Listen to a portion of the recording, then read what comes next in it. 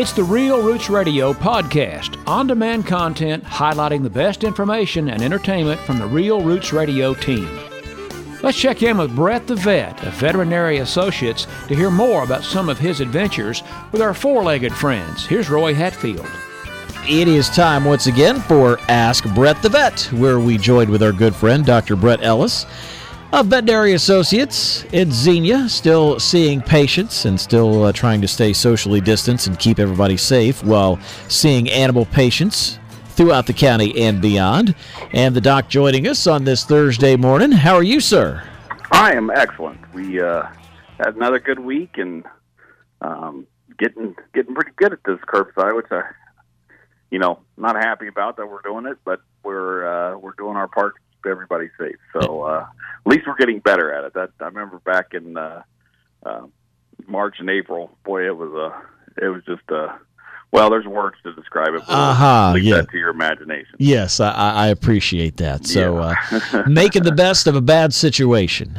Yes, we are. So it's good and keeping everybody, our staff safe. We've had a couple people come down with COVID, but we've been able to.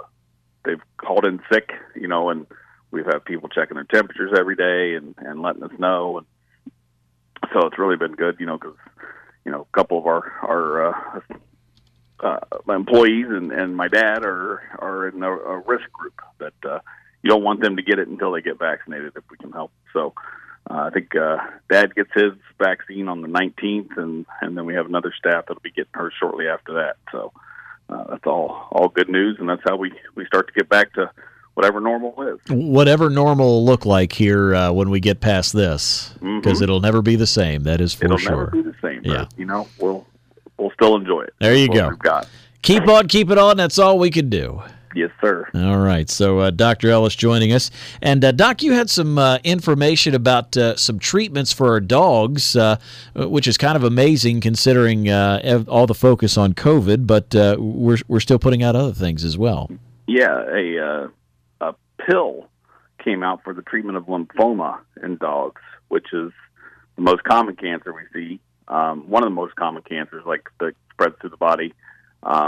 And it's a pill that's given twice a week, at least 72 hours apart, and give it after a full meal. And it seems to, so far, the remission time is 8 months, which doesn't seem like a lot, but that's about average with where they are with a lot of the protocols where you have to go to, MedVet or a high state, and your dog's in, isolation because of the chemotherapy agents they're urinating out. Those all have to be collected and thrown away.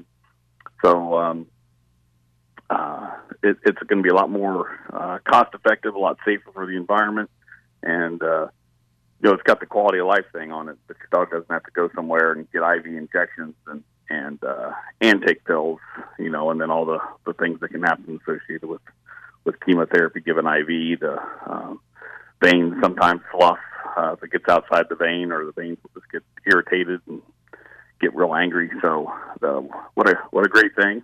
Don't know the price on it yet, but I think you probably have to get it through an oncologist. Your local vet's not going to have it yet, but hopefully that's down the path to where we diagnose it, because we can diagnose it off a fine needle aspirate of a lymph node. So it could make this a lot more cost effective too, because typically I think they're talking $5,000 to $7,000 to treat a dog at a oncologist for lymphoma. So hopefully we'll be under that mark for this drug and see responses. The other one that's coming out is for a cancer called mast cell tumors, MAST. And these are skin tumors in dogs that are very malignant, and they release histamine. Histamines are the things that cause your nose to run when you have allergies. They dilate the capillaries and blood vessels. So this cancer takes advantage of that, because when it does that, then it spreads really easy. So sometimes if your dog has a mast cell tumor and it gets bumped or hit, it will release a bunch of the histamines, and then they can actually have a systemic anaphylactic reaction to it. So this is a drug that's designed. The best thing we do for those, most of the time, because they're on the skin, you just cut them off, and you get them early enough, and they're not an issue. You don't have to do chemotherapy if you get it all out before it spreads. Now, there's some that appear in places like under the foot pad or on the face, or just in places where they're not very resectable without doing an amputation. So this drug is designed to inject into the mast cell tumor. So you actually put the drug inside of it and or within the tumor, and it's supposed to also bring about remission and control without doing surgery. So again, it probably won't be cheap, but probably hopefully be cheaper than surgery, or especially for those ones that are hard to get to.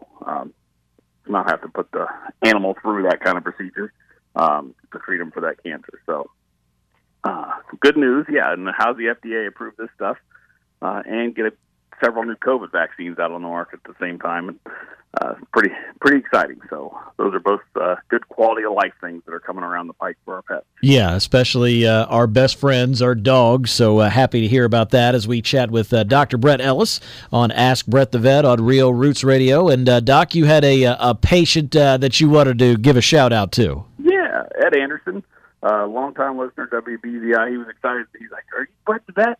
I was like, "Well, sure." He's like, "I recognize that voice." And so that was exciting. But yeah, he has his puppy Bernedoodle, which is a Burmese mountain dog crossed with a poodle. It's a pretty cool dog. This dog was, I think he was 20-some pounds, 23 pounds, and 16 weeks old, and just a whole lot of floof. You can imagine the Burmese they're black and brown, and white on their face, and really nice breed. And then you add the poodle, so they're not so sheddy. And but they're a lot more curly, so it was like basically 25 pounds of floof on the floor. But happy to take treats, and we were able to give him his couple of vaccines, and he didn't even care while he was getting his treats. So that was real nice. So thanks to Ed for bringing Oscar to us, and also for being a loyal listener to WBZI. We certainly appreciate that, and glad that he and Oscar are doing okay. And it's funny how those dogs don't really care about what else is going on as long as they got a treat. Right, yeah, those are our favorite patients, the ones that are food motivated. That's what I was thinking about. Some states are talking about putting veterinarians on the role to help with the vaccines, the COVID vaccines. I always just kind of imagine, the veterinarian, putting out an ice cream cone for the person, or, a cheeseburger, or whatever, here you go, good boy, and then stick them with it. That would be kind of interesting to see how veterinarians might tackle that differently.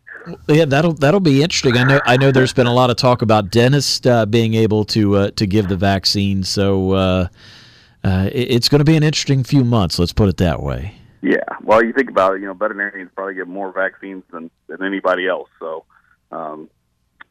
we should be required to do it, and we'd be happy to do it too if we were called upon. I was going to say, to be able to help out. I was going to say, I would imagine 9 out of 10 would be happy to sign up for that, to try to help out the country, and obviously, we've got to start getting a lot more people vaccinated, and I know that's a task that's easier said than done. Yeah, but it's got to be done. Right.